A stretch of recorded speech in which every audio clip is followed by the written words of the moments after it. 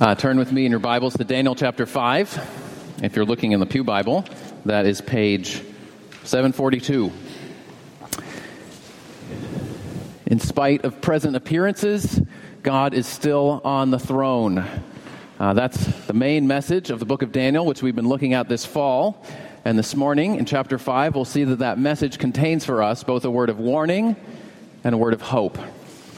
But let's read together Daniel chapter 5.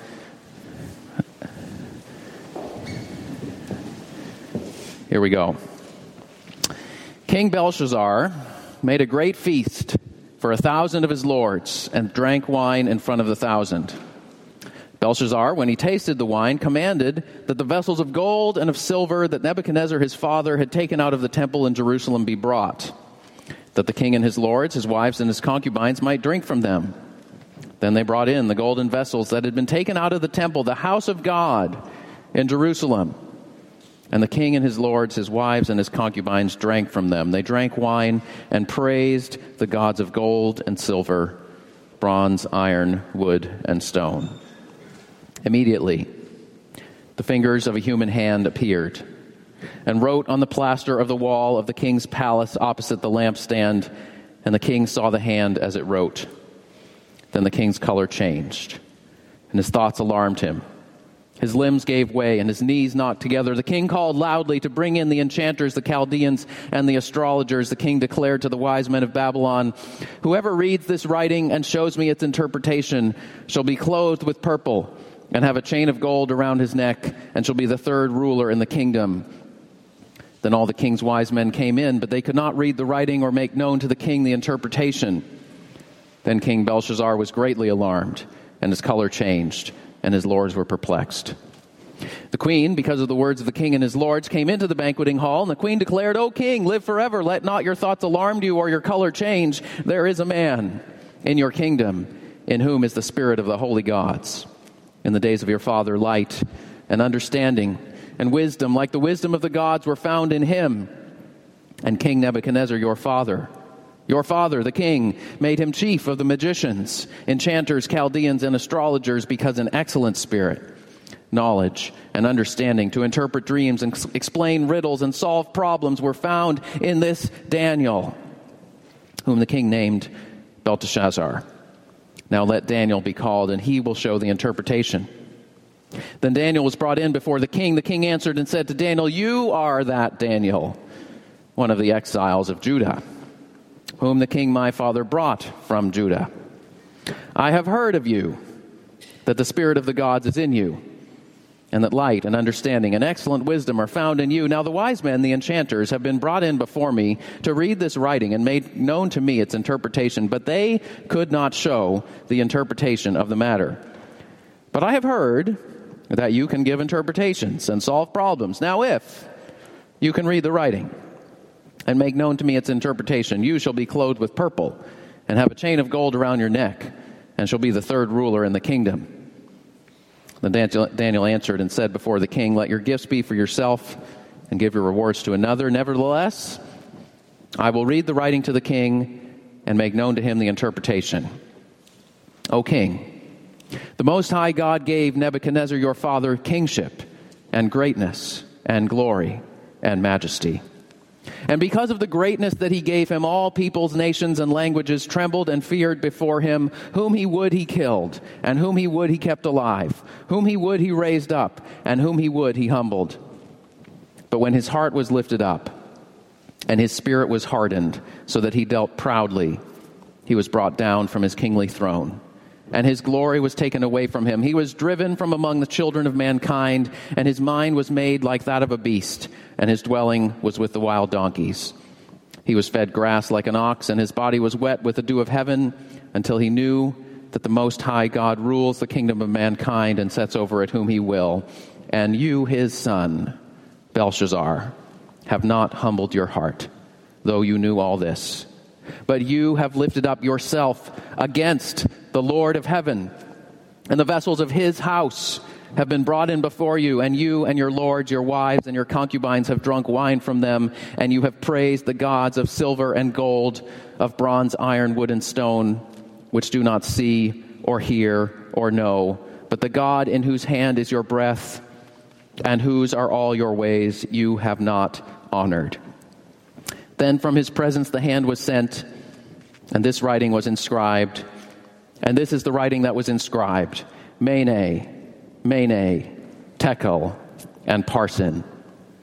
This is the interpretation of the matter. Mene, God has numbered the days of your kingdom and brought it to an end. Tekel, you have been weighed in the balances and found wanting. Peres, your kingdom is divided and given to the Medes and Persians.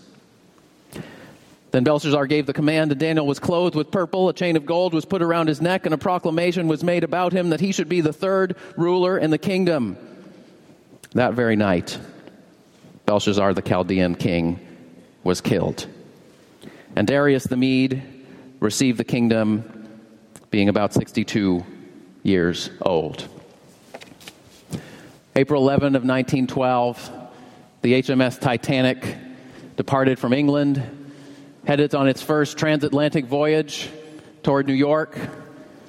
At the time, it was the largest ship afloat, 882 feet long, with the most luxurious accommodations and the most advanced safety features, carrying 2,200 passengers and crew, including some of the wealthiest people in the whole world at the time. But only 3 days after it departed, it hit an iceberg in the middle of the Atlantic, and less than 3 hours later, it sank to the bottom of the ocean, and most of the people on board drowned. Over 100 years later, the Titanic disaster continues to loom large in people's minds and in popular imagination. A ship that was the pinnacle of greatness, seeming invincibility, whose first voyage ended in disaster and death. This morning, our story begins with a king proclaiming his greatness and seemingly invincible of the most powerful empire in the world at the time. And yet that very night, he was dethroned and killed. I want us to walk through this story together, and then I want to look at the word of warning it gives to us and the word of hope that we can find here. So let's walk through this story together. Our passage begins with King Belshazzar throwing a feast. And you might wonder, if you've been reading the book of Daniel, who is Belshazzar and why is he throwing a feast? The first 4 chapters of Daniel have been focused on King Nebuchadnezzar. Now, to help you keep some of these names and dates straight, and to see some of the bigger picture of the book of Daniel, you can look in the middle of your bulletin. I've noted some of the structure of Daniel. We went over that a few weeks ago, so I won't go through that. But at the bottom, there's a couple key dates that relate to this story. But Nebuchadnezzar was the greatest of the Babylonian kings. He was the first one who had presided over a united and expanding and stable Babylonian empire. He ruled for 43 years. He was a successful military leader, and he made the capital city of Babylon into a center of science and education, of art and architecture.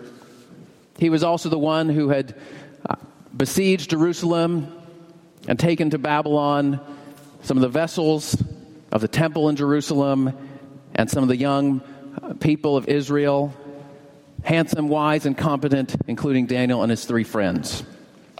But now the narrative has skipped a couple of decades, and we find ourselves in 539 BC, 66 years after Daniel and his friends have been taken to Babylon. Now, technically, the king at the time was a man named Nabonidus. But Nabonidus had left the capital city and lived elsewhere for 10 years of his reign. And his son, Belshazzar, was living in Babylon, and Nabonidus had basically entrusted authority to his son to rule in his place while he was absent. And that's probably why when Belshazzar offers Daniel a place in his kingdom, he says, I'll make you the third ruler under Belshazzar and under his father Nabonidus. But in many ways, Belshazzar looked up not so much to his father Nabonidus, but to Nebuchadnezzar, his predecessor. And if you notice, several times in this chapter, Belshazzar and others refer to Nebuchadnezzar as his father, and Belshazzar his son. Verse 2, 11, 13, 18, 22. Now, Nebuchadnezzar wasn't literally Belshazzar's father, but in Belshazzar's mind, Nebuchadnezzar was the big daddy of the Babylonian Empire. And he was looking up to him and modeling himself after him and following in the train of his greatness, sort of trying to stand on Nebuchadnezzar's shoulders and be even a bit greater than him. But the reality was, in 539 BC, Belshazzar's kingdom was nowhere near as great as Nebuchadnezzar's. By 539 BC, the Persian army, led by Cyrus, had invaded the country, conquered several cities. They were approaching the capital city of Babylon. At the end of this chapter, we learn that very night, Belshazzar would be killed, and the Babylonian Empire would come to an end, and the Medes and Persians would take over the kingdom. So Belshazzar is literally throwing this huge party while his enemies are standing outside the gates of his city. There's other ancient documents that shed light on this scenario.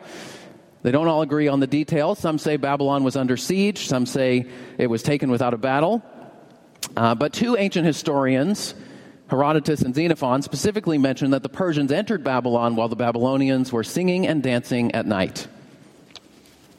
Now you might wonder, why would King Belshazzar throw a party for 1,000 of his lords? I mean, this was a big party when invading armies were right outside his doors. Maybe he was naively confident, like the makers of the Titanic, sure that his city was indestructible. After all, it was surrounded by walls that were 85 feet thick and 40 feet tall. You could ride a chariot on top of the walls. Or maybe he was cynical and realistic. We might die tomorrow, so we might as well party tonight. Dance the night away, drink plenty of wine, and forget about our troubles for at least a few hours. Either way, in the middle of the party, Belshazzar takes the sacred vessels that Nebuchadnezzar had brought from the temple in Jerusalem and starts passing them out as drinking cups, ordinary drinking cups. Now, by this time, Belshazzar was probably under the influence, but this is more than Belshazzar just being drunk and stupid. He didn't just run out of red cups and decide to use golden ones instead. At some level, Belshazzar knew what he was doing. He was intentionally flaunting his dominance over the people of Judah and Jerusalem by taking their most sacred vessels, devoted to their God, and using them to toast the gods of Babylon. Belshazzar was saying, Nebuchadnezzar took these vessels out of the temple, but, he just kept them in the temple. He sort of respected them. I'm here to show they're nothing special at all. It would be sort of like taking an American flag and laying it in front of the door to be used as a doormat for people to wipe their feet on when they come into the building. Or sort of like taking a wooden sculpture piece from the Yale Art Gallery, chopping it into pieces, building a bonfire, and saying, let's roast some marshmallows. It was an act of deliberate defiance and dishonor. But then in verse 5, in the middle of the revelry, the king sees a hand writing on the wall. And suddenly he goes from being the life of the party to the subject of an emergency 911 call. He can't stand up straight anymore. Can't even control his most basic bodily functions. He screams for help. His wise men can't help him. He becomes even more alarmed. But then, in the midst of all the chaos, verse 10, a wise woman appears. Now, this is probably the queen mother, not the queen, because in verse 2 and 3, the king's wives are already there. So the footnote is probably a better translation. It's either Belshazzar's mother or Nebuchadnezzar's widow, but either way, she reminds Belshazzar about Daniel. She says, your father, Nebuchadnezzar, the one you look up to, honored this man greatly because he was full of wisdom and understanding. He's the best wise man of them all. Call him. Belshazzar calls in Daniel. He doesn't really have any other options at this point. But notice his attitude toward Daniel in 13 through 16. You're that Daniel, one of the exiles from Judah. You're one of those people whose flag I just wiped my feet on. You should count it a privilege that you're here at all. I have heard of you, he says in verse 14 and verse 16. Now, evidently, Belshazzar knew about Daniel, but either he had forgotten him. After all, by this time, Daniel would have been 80 years old, perhaps in semi-retirement. Or perhaps Belshazzar deliberately ignored Daniel because he didn't like the kinds of things that Daniel would say. But now he has no other option, so he says, okay, I'll give you a chance. If you can read and interpret this writing, you'll be third in my kingdom. Well, Daniel began not by reading the writing, but by talking about Belshazzar's hero, King Nebuchadnezzar. And he reminded him not only of Nebuchadnezzar's greatness that Belshazzar wanted to emulate, but also of his pride and his fall. God brought Nebuchadnezzar down until he humbled himself and recognized who is really the King of Kings and the Lord of Lords. And then verse 22 to 23, Daniel turns and looks right at Belshazzar and speaks directly to him. Notice the verbs in these sentences. You have not humbled your heart. You knew. You weren't ignorant.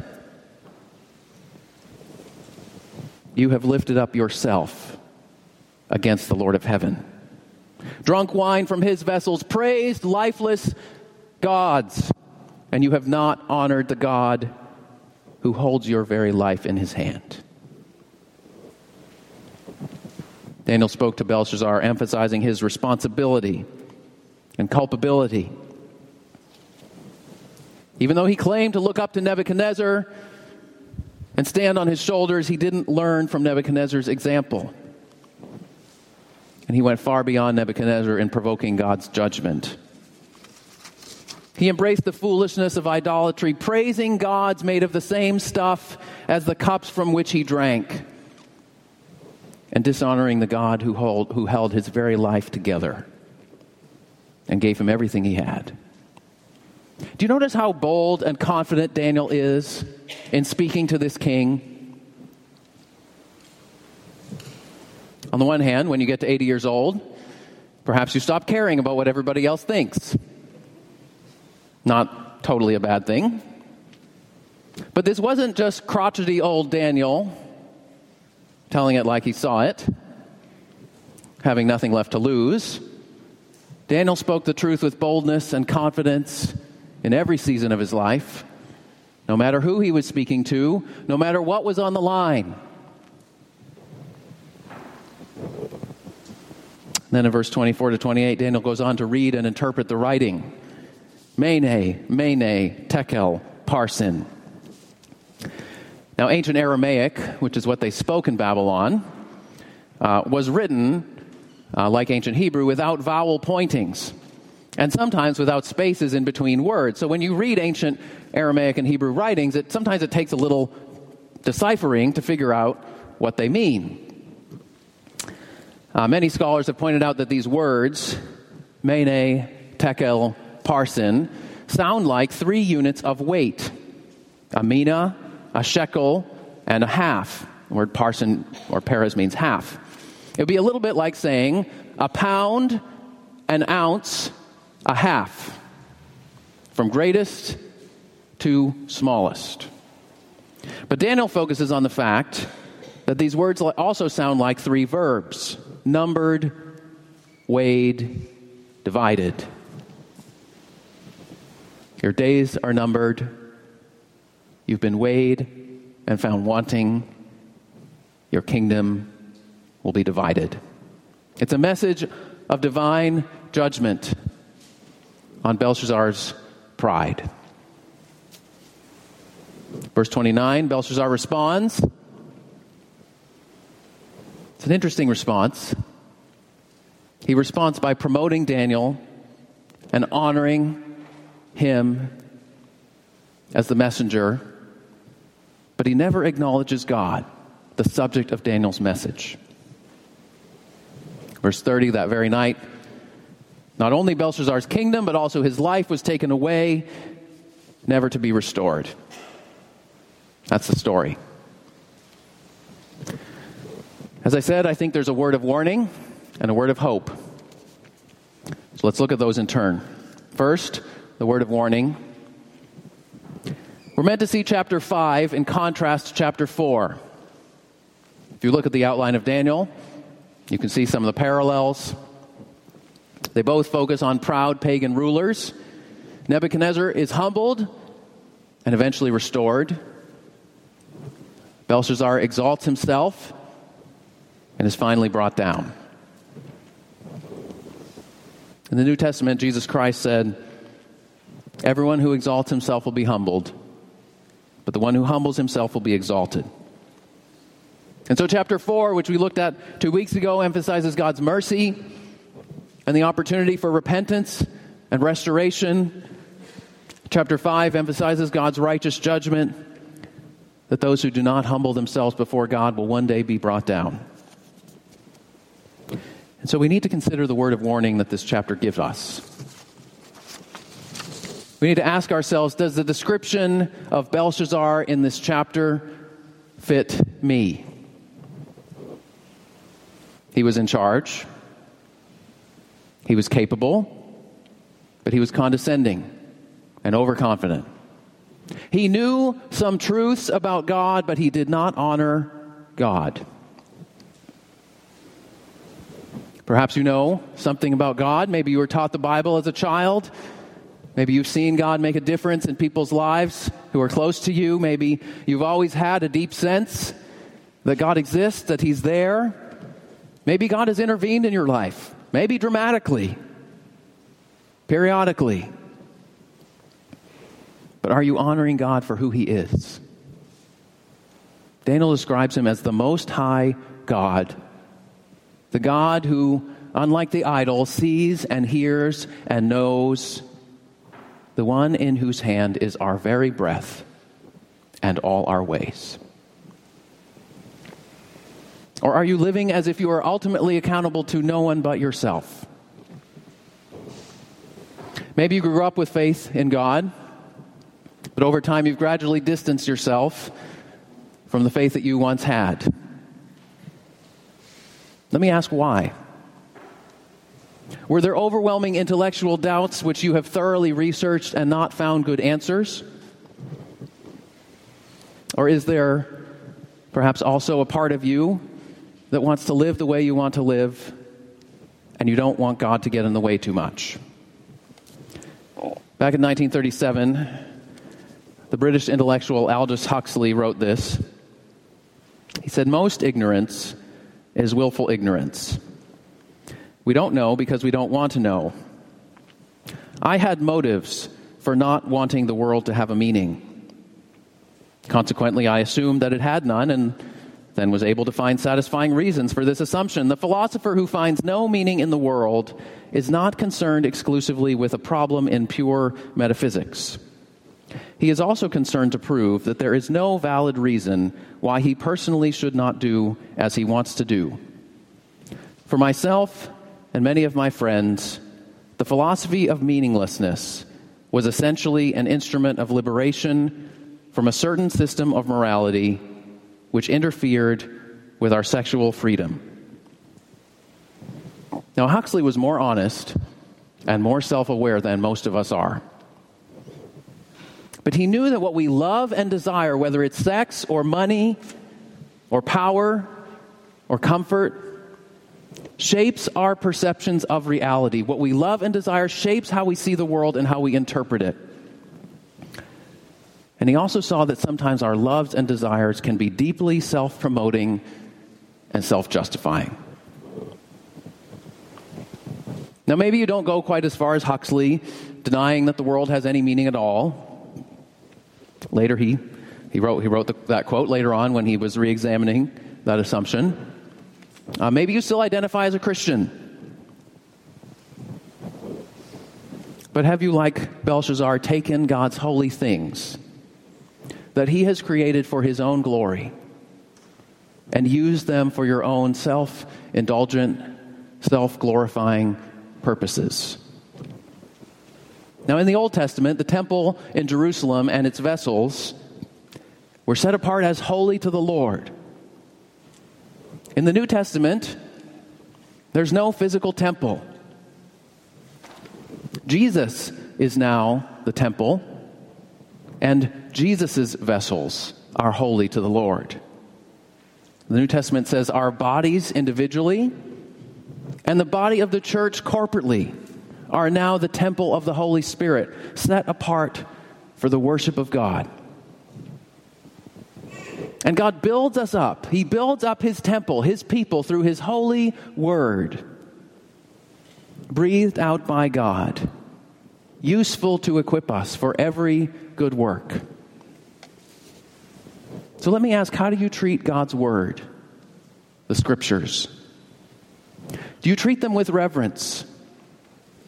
Or are you willing to play fast and loose with them? You know, in the 19th century, some critical scholars read this story about Belshazzar, and they dismissed it as purely a fiction. Surely Belshazzar never existed, because we have no other documents outside the book of Daniel that refer to him. But today, we have the Cyrus Cylinder, the Babylonian Chronicle, Herodotus, Xenophon, and cuneiform texts that either refer to him by name or affirm some details of this story. Only in hindsight can we see the arrogance of scholars who confidently declared that Belshazzar never existed, based simply on the lack of evidence available to them at the time. But 100 years from now, how many confident pronouncements of contemporary scholars, including biblical scholars, may seem arrogant, outdated, or based on arguments from silence that are no longer valid? Now, let me freely acknowledge, if you study the Bible academically, there are plenty of tricky questions, including many related to the book of Daniel. And faithful Christian scholars should honestly acknowledge unresolved difficulties. We should wrestle with the literary genre and its implications. We should examine the Near Eastern parallels that we have access to. We should consider how it all fits together. But in the end, we're called to stand under God's word in humility and not over it in judgment. Beware the arrogance that infects much biblical scholarship. It can infect you too, in more ways than you realize. Now, maybe you're not an academic Bible scholar. You have no interest in reading commentaries about the history of the ancient world. But how do you respond to God's word when you hear it read and preached each Sunday? You know, after he heard Daniel's speech, Belshazzar honored Daniel, but he never responded to God. It's like coming up to the preacher after the service and saying, "That was a great sermon. I really enjoyed listening to it. Man, you have great illustrations, even a couple cool jokes. You kept me awake the whole time." But having no intention to actually respond to God's word with trust and obedience. Now, if you want to tell me that you liked the sermon or I kept you awake, that's fine. But you know what truly encourages a preacher who loves God's word is when someone says, "God was dealing with me this morning through your message. I responded to Jesus as I was looking into his word.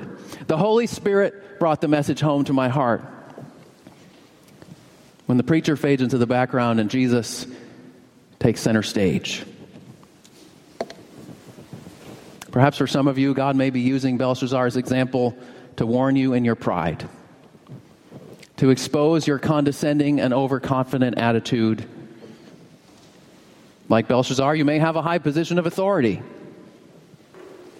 You may feel secure in your fortress, no matter how many enemies are camped outside your door. You might be able to throw a great party and be the life of it too. But be warned.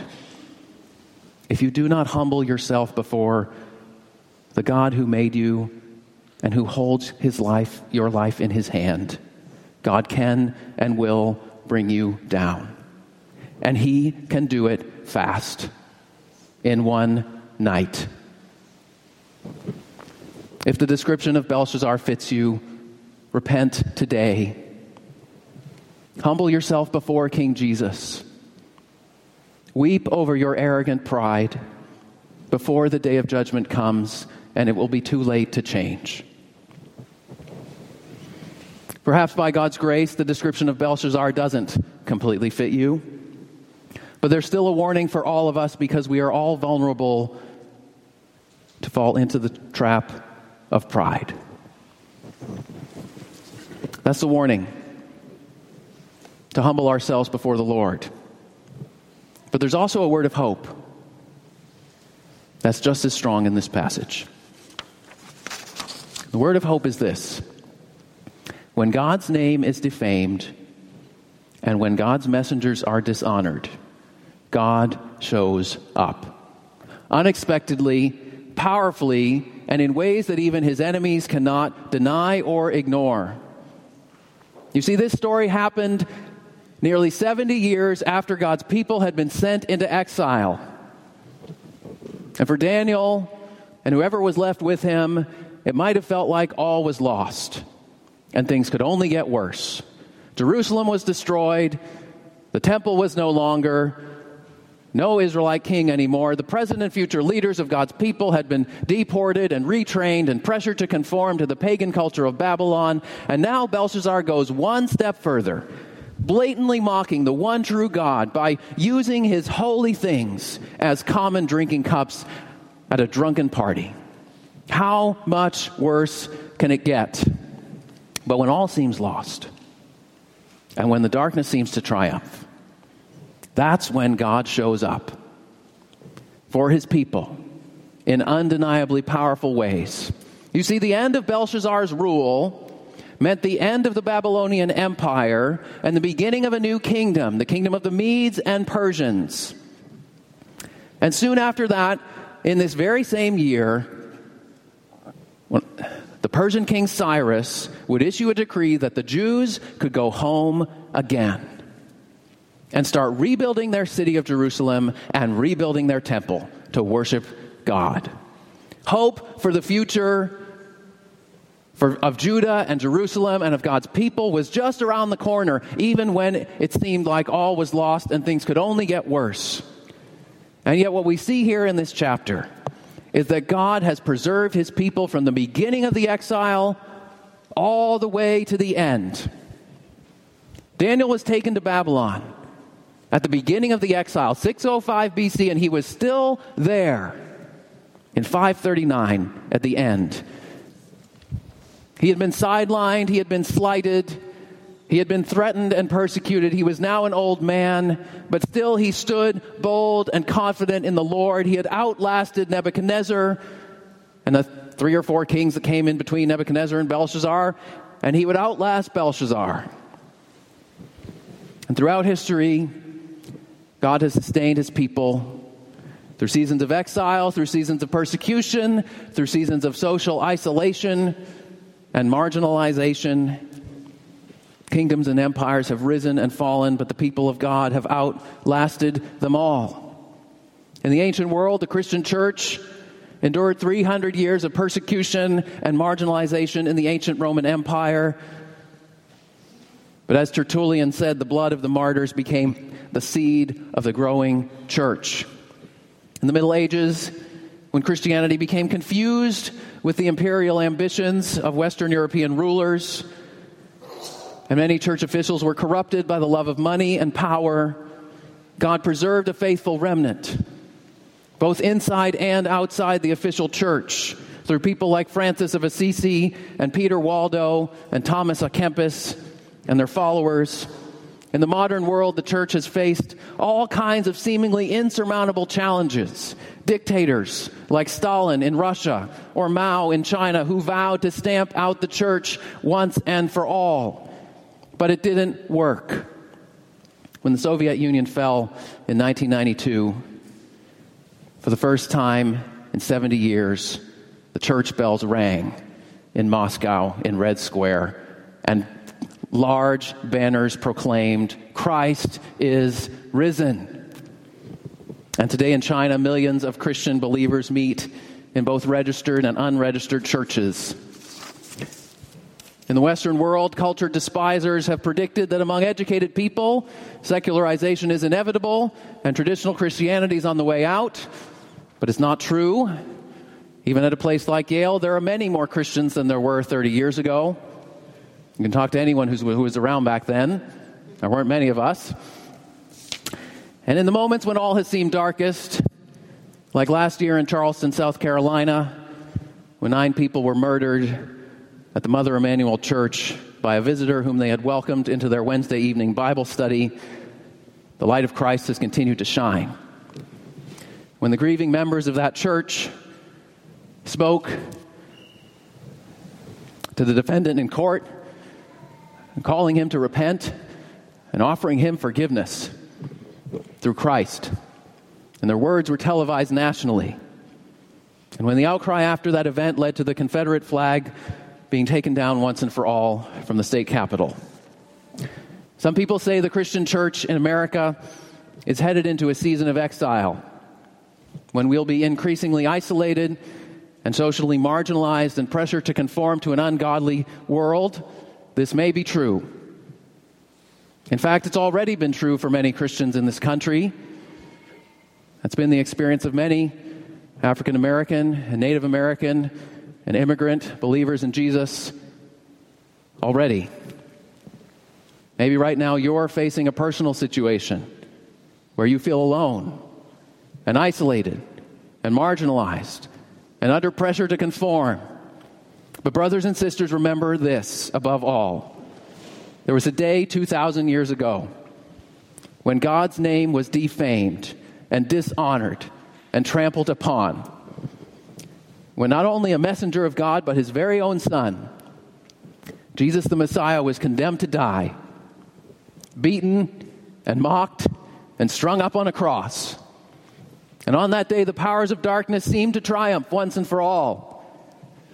But on the third day, on Sunday morning, God showed up unexpectedly and powerfully in ways that even his enemies could not ignore. He raised Jesus from the dead, never to die again. The grave could not hold him. Death could not keep him. He was and is alive forevermore. And that very first Easter Sunday, yes, you can say amen. And that first Easter Sunday, Jesus came along two of his followers who were walking on the road to Emmaus, lamenting their disappointment and their lack of hope. We had hoped that he was the one who would redeem Israel, they said. We had hoped, but we hope no more. And on the road, Jesus opened the scriptures to them, and their hearts were strangely warmed. And in the house, he broke bread with them, and their eyes were suddenly opened, and they knew that he was alive again, and he would be with them that day and forevermore. This is the Jesus who rekindles hope in the midst of seemingly hopeless circumstances. This is the Jesus who said, "I will build my church, and the gates of hell will not stand against it." So brothers and sisters in Christ, stand firm. Remain faithful. Weather the storm, because we're not alone, and the storm won't last forever. Whatever your storm is, fix your eyes on King Jesus, who will endure and outlast all the kingdoms of this world, and who will reign forever and ever. In spite of present appearances, God is still on his throne. So be strong and take heart and wait for the Lord. Let's pray.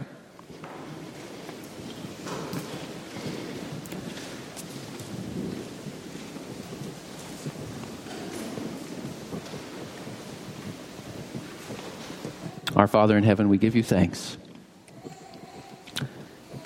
that you rule over this world which you have created, this world which you have not abandoned in its sin and fallenness, this world which you have come in your Son to redeem and reclaim for your very own. We pray that we would humble ourselves before you and be loyal to you alone. And we pray that you would give us hope in you, that we might wait upon you and look to you and know that you will be faithful just as you have been in the past. We pray these things in Jesus' name. Amen.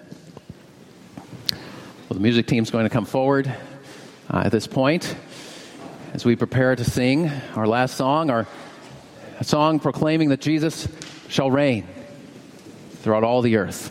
So let's stand as we prepare to sing and praise our risen King.